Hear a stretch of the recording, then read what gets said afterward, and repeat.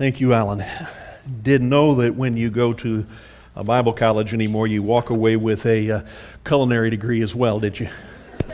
I think that's a new prerequisite, and I may have to go back to school. If you have your Bibles, I'm going to ask that you open them up. If you don't have one, there's one probably in one of the chairs in front of you down below. But we're going to be digging into Romans chapter 13 this morning, the first 7 verses within that chapter. There was a government surveyor who was sent out one day to go survey some area around a county location out in the rural community. And so he brought with him all of his equipment to do the survey. So he knocked on this farmhouse door, and the farmer answered, and he asked if he could have permission to go in the field so that he could take his equipment out there and begin his survey. The farmer, like most people, doesn't like government officials, all right? This wasn't going to happen. And he really did not like the fact that this gentleman was coming here asking to get out into his fields with his equipment, and he was no way going to let him do that. He thought maybe the government was going to try and do some kind of project where they were going to take his land eventually. And so he told him, I will not going to give you permission to go out into my field, into my land. He says, that's mine, you can't go there. So the surveyor, he presented him with a letter that said, here is the authority that the federal government and the state has given me to go out into any place that I want land to survey. We have to do this. So begrudgingly, the farmer took him out, opened up the gate, and he let him go out into his field. Well, this man was setting up all of his equipment there. The farmer continued to walk across the field, and he opened up another gate, letting in his bull. The bull, noticing the gentleman in his field, began to charge, right? And so seeing that bull, he dropped all of his survey equipment and began to run. Well, the farmer yelled out to him, show him your paper. Let him know who's in charge, who's got the authority here, right? So I've been there, right? You've been there. We don't like things that are put upon us when we don't want it to happen. And I didn't tell you that story just to get a laugh. Well, maybe I did, but I want you to consider first off this morning, what is your attitude about government? Okay, sermon's over. I think we all have a lot of the farmer in us, don't we? If we had a bull, we would let him loose, right? That's just who we are. We don't like paying our taxes. We like to resist a government that wants to control us and tell us what we are supposed to do and claim that they've got authority over us. But you see, the Apostle Paul, as he's writing this letter to Rome, who sits in the capital of the entire world at that time, it seems like, he's going to communicate with people that they have a responsibility toward their government. And he describes God, he describes the God that how we as Christians and Christ followers are supposed to have this attitude towards those in authority over us and how we're to interact with them. And instead of rebelling and resisting, we are supposed to obey and submit to our governing authorities. So I'm going to ask that the Holy Spirit work on us this morning as we read this text, and He softens us to the words that Paul is about to speak to us about our attitudes and our actions towards our government.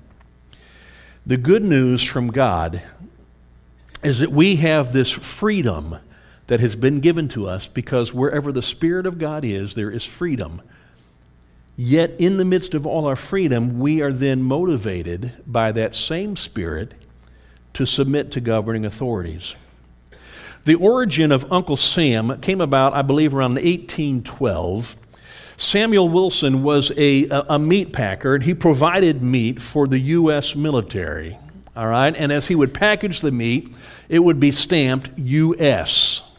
Someone then began to wonder, what does U.S. stand for? Another fellow said, well, that stands for Uncle Sam. All right, and as time went by, Uncle Sam eventually became the terminology that is used when we talk about government, Uncle Sam. Now, as we look at our passage of Scripture this morning, I think the main point that we're going to discover is that we are supposed to be conscientious citizens in any government that we belong under. And so Paul is going to give us some valuable information about the government's responsibility towards citizens, as well as what is our responsibility towards our government. The passage here in Romans 13 presents probably one of the clearest biblical teachings that we're going to find in the Scripture concerning God and the origin of government, that it is created by Him with His intended purposes for it. So, we've gone through Romans chapters 1 through 11, and we discover that Paul talks about this gospel of grace. And in Romans 12, he tells us how we should live because of that gospel of grace. Matter of fact, in Romans chapter 12, verses 1 and 2, he makes this statement about how we should live. He says, I appeal to you, therefore, brothers, by the mercies of God, to present your bodies as living sacrifice, holy and acceptable to God, which is your spiritual worship. And then he says, do not be conformed to this world, but be transformed by the renewal of your mind, that by testing you may discern what is the will of God, what is good and acceptable and perfect. Now, submission to authority is simply just one aspect of what God wants in us, and that's a part of His will for us. We're told to submit in the home. We're told to submit at church. We're told to submit in a variety of other places. Maybe in your job, you have somebody over you.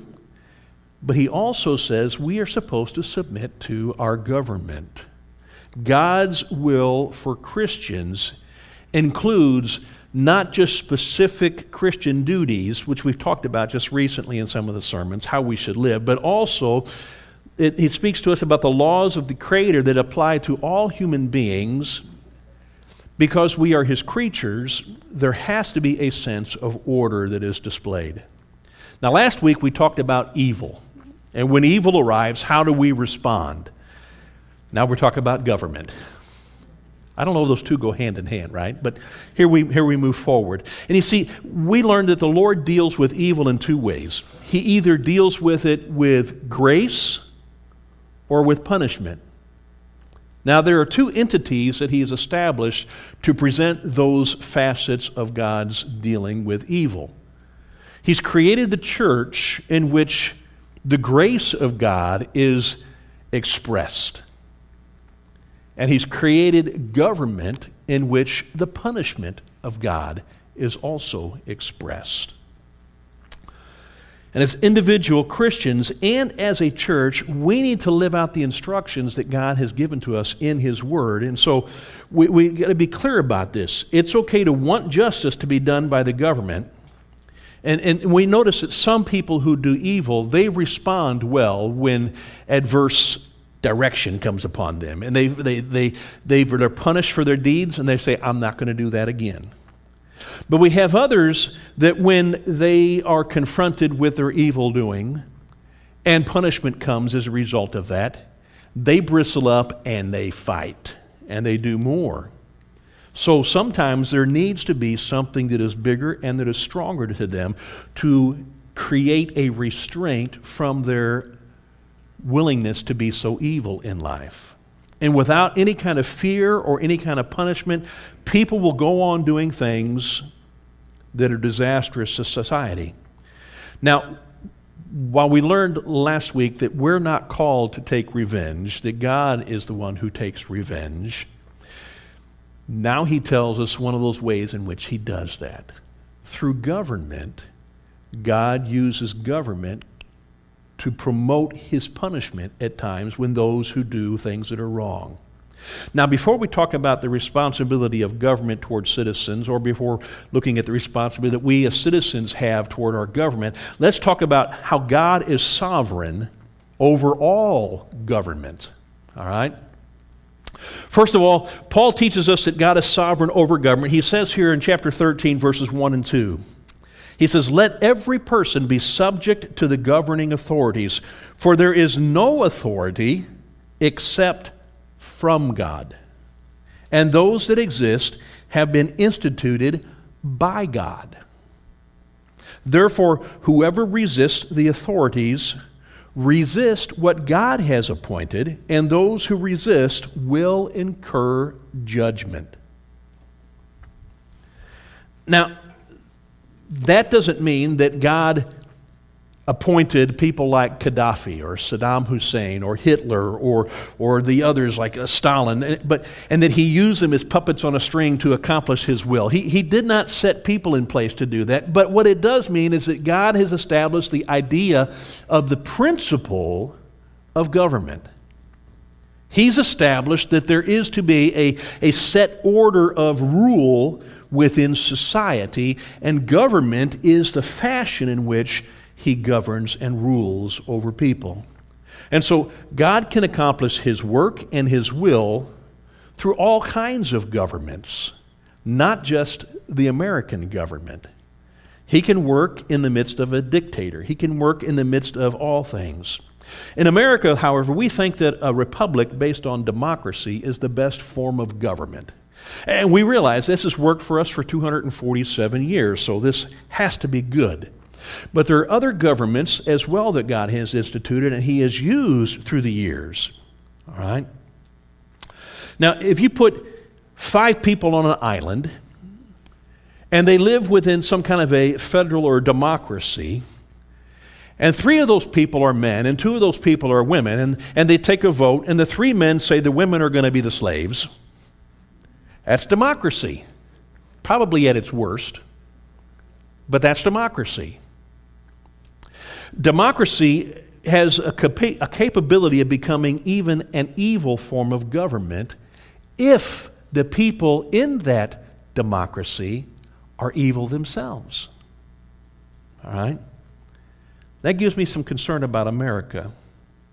At one time, theocracy, that is where God controls things, theocracy was the government of the people of Israel. But they looked around and they said, but they got a king. Why don't we have a king? Hey, they have a king. When can we get a king? And God says, I'm your king. What do you mean? We want to be like all the other nations. And so God gave them a king, and they had multiple kings, and the people decided, we don't like this.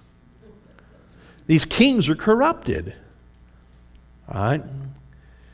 The point is, whatever form of government, whether it be a theocracy, a democracy, a monarchy, whether they be pagan or godly, all governments, God is able to work in them and through them to finalize His will and His purposes.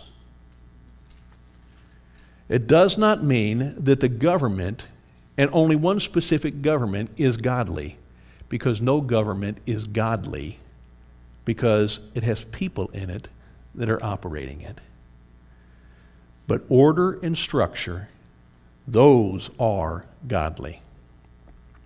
So what is the responsibility of government towards its citizens?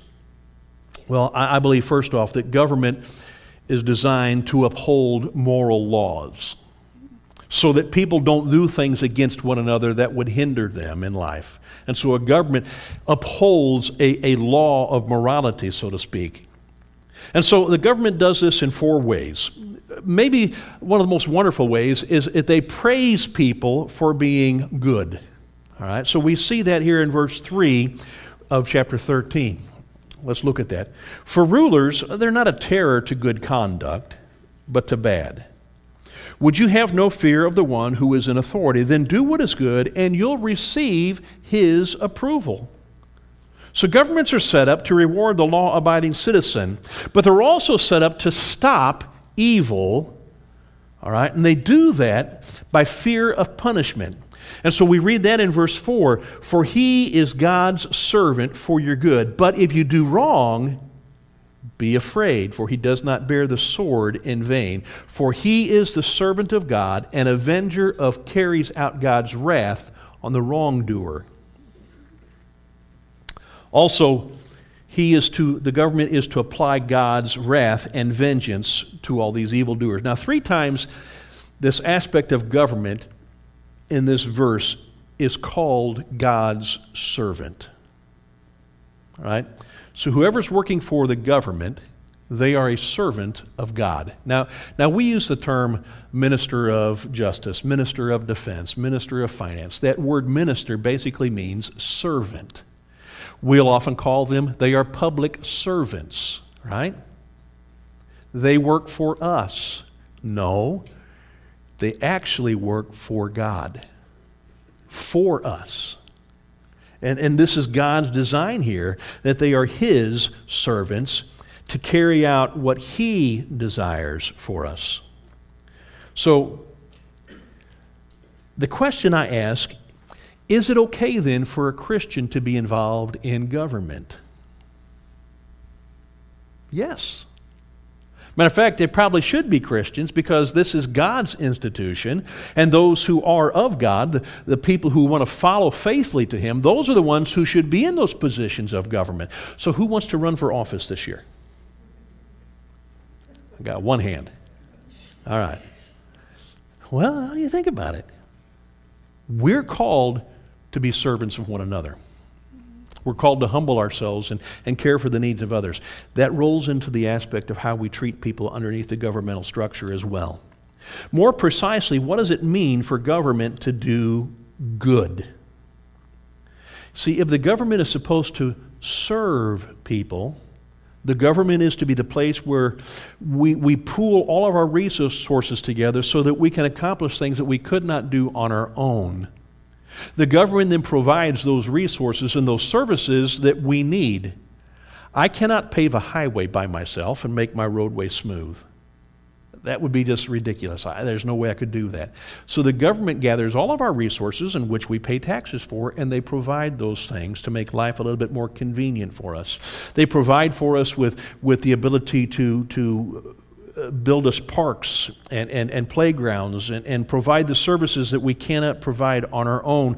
And that is the purpose of government, to do good by what God has said. Now, Paul tells the young minister Timothy in his letter to him in 1 Timothy chapter 2, verses 1 through 4, he says, because of all that's going on with government, we have a response that we have to provide. And so this is what he says. First of all, then I urge that supplications, prayers, intercession, and thanksgiving be made for all people. For all people. Well, what do you mean, all people? Well, for kings and all who are in high positions, that we may lead a peaceful and quiet life, godly and dignified in every way. I mean, this is good, he says, and it's pleasing in the sight of God our Savior, who desires all people to be saved and to come to the knowledge of the truth. So we are supposed to pray that somehow that God provides a life of peace and quiet for us. That's what he's telling us in verse 2. That we may pursue godliness and dignity. But then he also says that we may be free to share the gospel of grace of Jesus. So as we pray for our nation, we pray for them to be able to provide peace for us and quiet, to provide a place where we can become godly and have dignity in life, and a place where we as well can then share the good news of Jesus with anybody.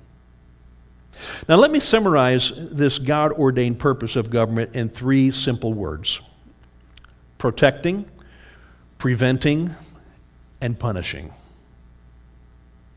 Protecting, the government is to be protecting the rights of all of its citizens. The rights involved in living a peaceful and a quiet life, as we've been praying for. The government is also to prevent evildoers from violating other citizens' rights. Well, how do they do that? By what means? Punishing. All right, so punishing those who are guilty of violating other citizens' rights. But if you boil it all down to just one word, we discover that word is justice.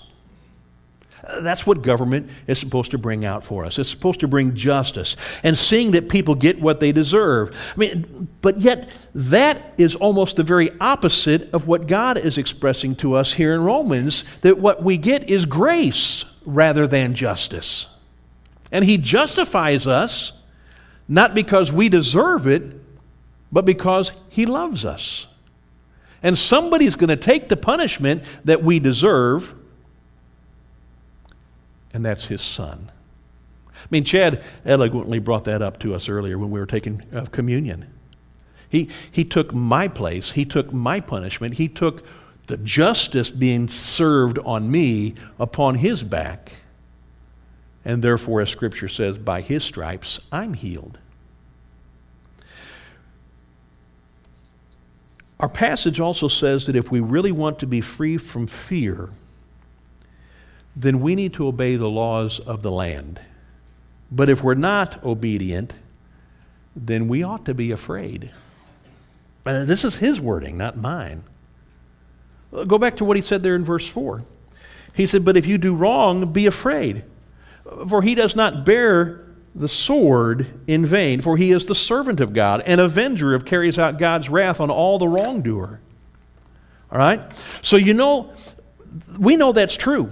We observe it every time we're driving in our car and we see those lights that come on behind us, right?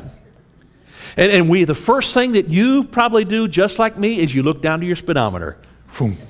Right? I'm doing the speed limit. And then you begin to wonder, do I have a taillight out? Is the registration on my license? Am I up to date with my insurance? Have I done something wrong? Did I turn when I shouldn't turn? I mean, we begin to put all these things in our mind and we go, everything is okay, so what's happening? Why is it that we're afraid when those lights come on? Because we know that if I get pulled over, there is the potential that I'm going to get a ticket and that I'm going to have to pay a fine, that I may be arrested. I mean, so we start going all these things because we know that within that car that those beautiful lights are shining on, there is the man, not necessarily with a sword, but with the weapon to ensure that justice is carried out. And so fear becomes a part of our response. You see, and it's the same in every society. Government is there to restrain evil. And our Constitution put it this way: to ensure domestic tranquility. We got peace. They are set up to ensure that everything is tranquil and peaceful. Now, the main reason that our founding fathers of this nation broke away from England was that the government of England was not looking out to the rights of the citizens in the colonies. So the leaders of the colonies, they tried multiple times and in various ways to communicate with those back in authority in England to look at what's going on in their lives there. But yet the king refused to see things their way, and so eventually they decided to break away from their government. The Declaration of Independence says that we hold these truths to be self-evident, that all men are created equal, that they are endowed by their Creator with certain unalienable rights, that among these are life, liberty, and the pursuit of happiness. Now, many may not know it, but at the end of the Revolutionary War, the first national government that was formed here on this continent was a government created by what they call Articles of Confederacy. All right? And the Articles of Confederation, they were a little bit weak in what they were presenting. Now, people wanted no taxation without representation. That was part of the revolution. But what it came down to is people didn't want any taxation at all. They just leave us alone. And so on March 4th of 1789, the Articles were replaced with a U.S. Constitution. And this new Constitution provided a much stronger national government with a president, and a court system, and a legislative body that would then also have the power to tax the people, not absorbently, but needfully. We ask ourselves, where did our founding fathers get such principles to make the change this way? Well, I think it comes from passages like this here in Romans chapter 13. They understood that government is an establishment by God. So why did they make the changes to have our U.S. Constitution the way it is written today? Well, they wanted to have a better government than anything else that had been out there before. And so they sought to find a way to really make a very strong, healthy government that would be sustainable through generations. And so they focused on this. Listen to the words from the preamble of the Constitution of the United States. We, the people of the United States, in order to form a more perfect union, in order to establish justice, in order to ensure domestic tranquility, in order to provide for the common defense, in order to promote the general welfare, and in order to secure the blessings of liberty to ourselves and our posterity, what do? We do ordain and establish this Constitution for the United States of America. You see, our Constitution was established upon what we classify as Judeo-Christian beliefs or standards. The law of God and the Word of God was used as the primary guideline for writing our Constitution. Do you know that when this nation began, before it began, the settlers came over from Europe and they settled in a little community called Jamestown. One of the first things that they did in that community was they built a church building in the center of their community. And life revolved around faith and around God and the things that they did. The earliest colleges in America, Yale and Harvard, and we still hold these to be very prestigious colleges in America. But the reason they were established was to train preachers to preach the gospel message in this new world as people were coming in from all over the world to America. President John Quincy Adams, who was a part of all of this development of our Constitution and the founding of our nation, he made this statement: the highest glory of the American Revolution, did you catch this? The highest glory of the American Revolution was that it connected the principles of what? Christianity with the principles of what? Government. The best thing that we did within this revolution is we took the principles of godliness and through Christianity, and we united those principles with the principles of how we should govern ourselves. All right? You can go on to a lot of the different buildings in Washington, D.C. As they were erected, you'll discover that throughout the facade and throughout inside on the walls, there are scriptures that have been engraved in stone. The founding was very much of a godliness. And if you take your money out of your pocket and you begin to look at them, it doesn't matter whether it's a coin or whether it's a bill, it says on those things, "In God we trust." Do you know that Congress still opens its sessions with prayer? Beseeching that this God of creation, whom we are all endowed equally by, would give them wisdom as they're making laws today. Now, whether or not they believe it or not, it's still a part of the process of our government. Thomas Jefferson said this, can the liberties of a nation be thought secure if we have removed their only firm basis? So what is that only firm basis that we should not remove?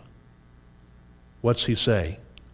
It's a conviction in the minds of men that these liberties are a gift from God. Now, a lot of people use Romans chapter 13 to say that God personally selects and puts these individual people in office. All right? That every bloodthirsty tyrant, every anti-Christian regime, every crooked politician, and every immoral and bribe-taking official is appointed to their position by God. I don't think that's what the Bible is telling us. He doesn't appoint men necessarily to those positions. He appoints the position. He's established the form of principle of government. We're the ones who destroy ourselves by putting the wrong guy in. That's who we do these things to. What we read in Romans is about how government is a realm of authority which God has established. And he tells us if we rebel against the establishment of authority, then we've got problems. And we're going to have to deal with God's wrath, primarily dealt with through the government. You see, we know that the Lord gives us, and he takes away as well when it comes to rulers and governments. And there will never be a time in this world in which there will be no government. Even when we get to heaven, there's a government. God is the one who's in charge. He's the king on the throne, and it's his way, and he has all authority. So then, let's move on. What is the responsibility then of citizens toward their government? Well, first off, I think we're supposed to submit to the authority of civil rule by obeying the laws and the regulations that are imposed upon us by the interest of justice.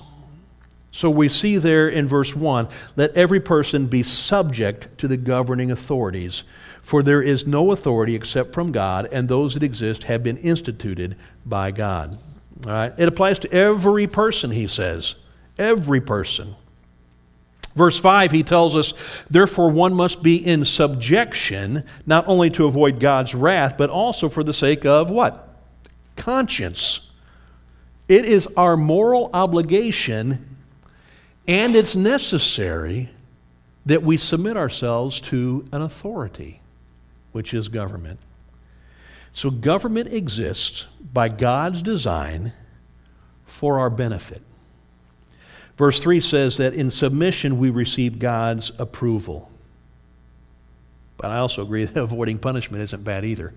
But it's for the process of looking to God and approval of what he looks at us. The ultimate reason that we should submit is this. He says, for the sake of conscience. Because it's the right thing to do. That's what it boils down to. It's the right thing to do to submit to yourself to that. Now, you have to understand when Paul is writing this, he's not writing this to people who are living in America under a U.S. Constitution that gives us all kinds of freedoms, all right? He's writing this to people who are living in Rome under a crazy emperor, a dictator. And they have to submit as well. And civil disobedience is, before I go there, let's jump back up to 1 Peter chapter 2, verse 13 through 17. Peter says that you are to be subject to the Lord for the Lord's sake to every human institution, whether it be to an emperor as supreme or to governors as sent by him to punish those who do evil and to praise those who do good. For this is the will of God, that by doing good you should put to silence the ignorance of foolish people. Live as people who are free, not using your freedom as a cover-up for evil, but for living as servants of God. And then he says, honor everyone, love the brotherhood, fear God, and honor the emperor. So then my question is this: is civil disobedience ever right? Can we rise up against our government and disobey them? We have to go into the book of Acts, chapter 5, and we find an answer to that very question in verse 29. All right? And we see that yes, we can. Peter and the other apostles have been arrested, and they're being punished because they're preaching the gospel message, and they're told, don't do this anymore. And so listen to what their response is here in Acts 5:29. We must obey God rather than men.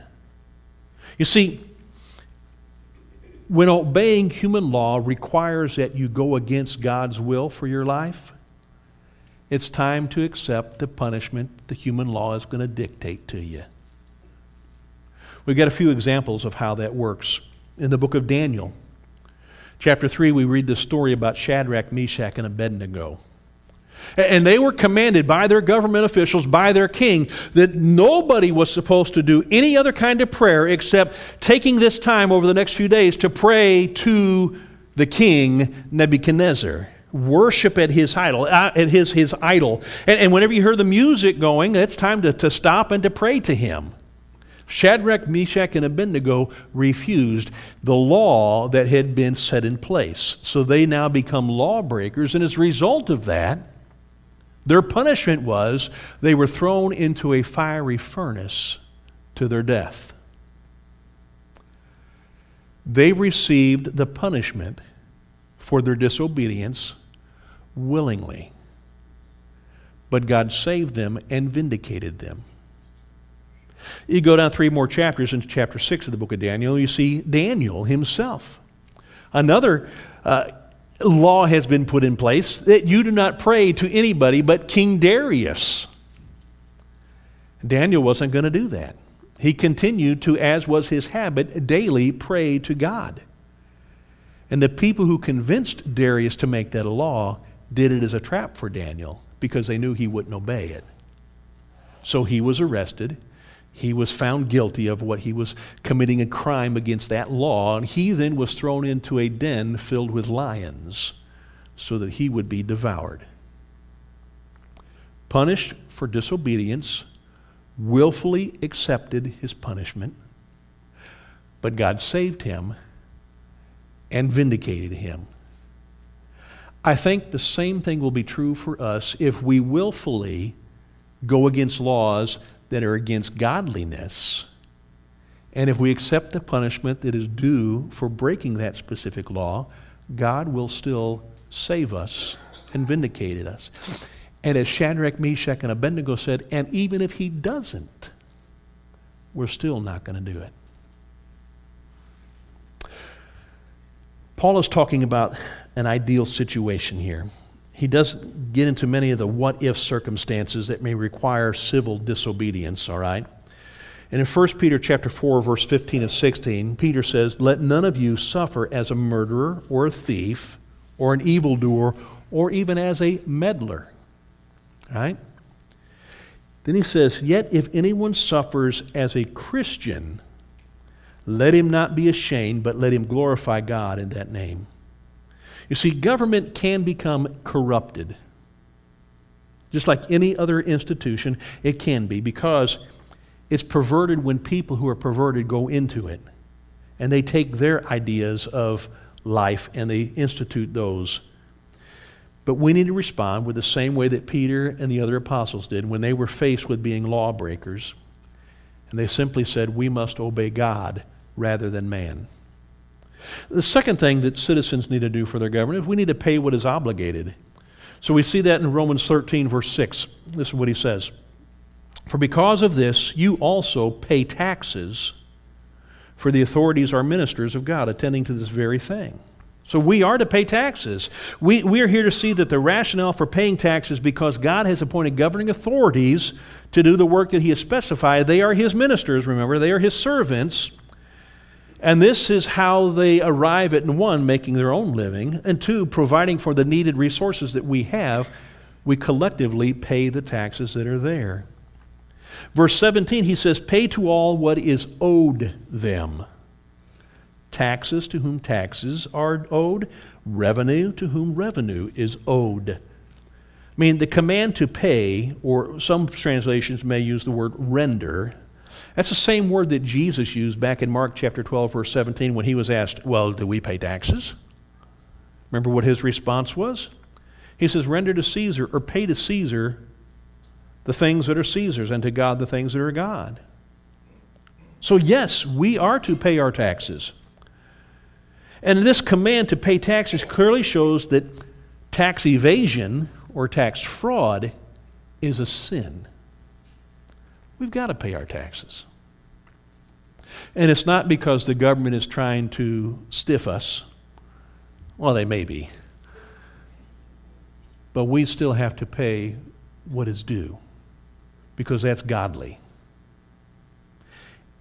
And if we pay an exorbitant amount of taxation, who are we really relying upon? The money in our pocket, or on God to meet our needs? See, God is the supplier of all things in life that we need. And if we need to have tax money to pay the taxes, let's go fishing. Simply put, God will provide. And if it means from some way that you never thought possible, He still will provide. But you just have to be faithful in being obedient, because that's what God calls us to do. You see, this command to pay taxes, we consider that we don't want to do that, and it becomes disobedient to God. But you have to realize, when is He telling them to do this? When they're living under a pagan leadership of Rome. You talk about unfair? Go back and read some of your history books about that leadership of Rome and what they did to the people. Another thing that we need to do as citizens is we need to demonstrate respect and honor. Romans 13:7, respect to whom respect is owed, honor to whom honor is owed. So the actual wording here that he uses in verse 7 for respect, he's already used earlier in Romans 13, verse 3, when he talks about fear. All right? It's that sense where we are elicited with alarm because something is about to happen to us. But often the word means reverence or respect, and as he's using it here, because actually he's tying it in with this other word, honor. Right? So it's don't be afraid, but respect where respect is due, and honor where honor is due. But Paul says this is what we owe to our rulers. We owe this to them. Now, we might not appreciate a person's political leanings, whether they're right-winged or left-winged or moderate, whether they are democratic or communistic or whatever. We may not particularly care for what their position is on certain things, but we owe that position of authority honor and respect. But I think that we live in a world that looks at our leaders and we condemn them and we criticize them because we make it personal. But God's not telling us that. Matter of fact, in Exodus chapter 22, verse 28, he says, "You shall not revile God, nor curse a ruler of your people." Now that's hard to take, isn't it? Especially when we don't agree with somebody that's in a position of authority. As a matter of conscience, a Christian's behavior will never take anything away from the person who's called God's servant. So respect to whom respect is owed, and honor to whom honor is owed. The New Testament requires that we show such honor and respect to one another, to church leaders, to our husbands and our wives, and also especially to God. But here it particularly applies to all authority figures of government. So we shouldn't be chastising the individual in that position. You may not agree with them, but there's a respect that is due the position. Whether they are a police officer pulling you over, or whether it's a president, or whether it's a congressman, whether it's a mayor, the position of government God has established. And we owe that position our respect and our honor. It's an attitude of the heart. That's what respect is. And honor, then, is how we express for the good that they have done. And we show them that we're appreciative of all the things that they have done. Well, as we close, let's head back to that field with our surveyor and the farmer.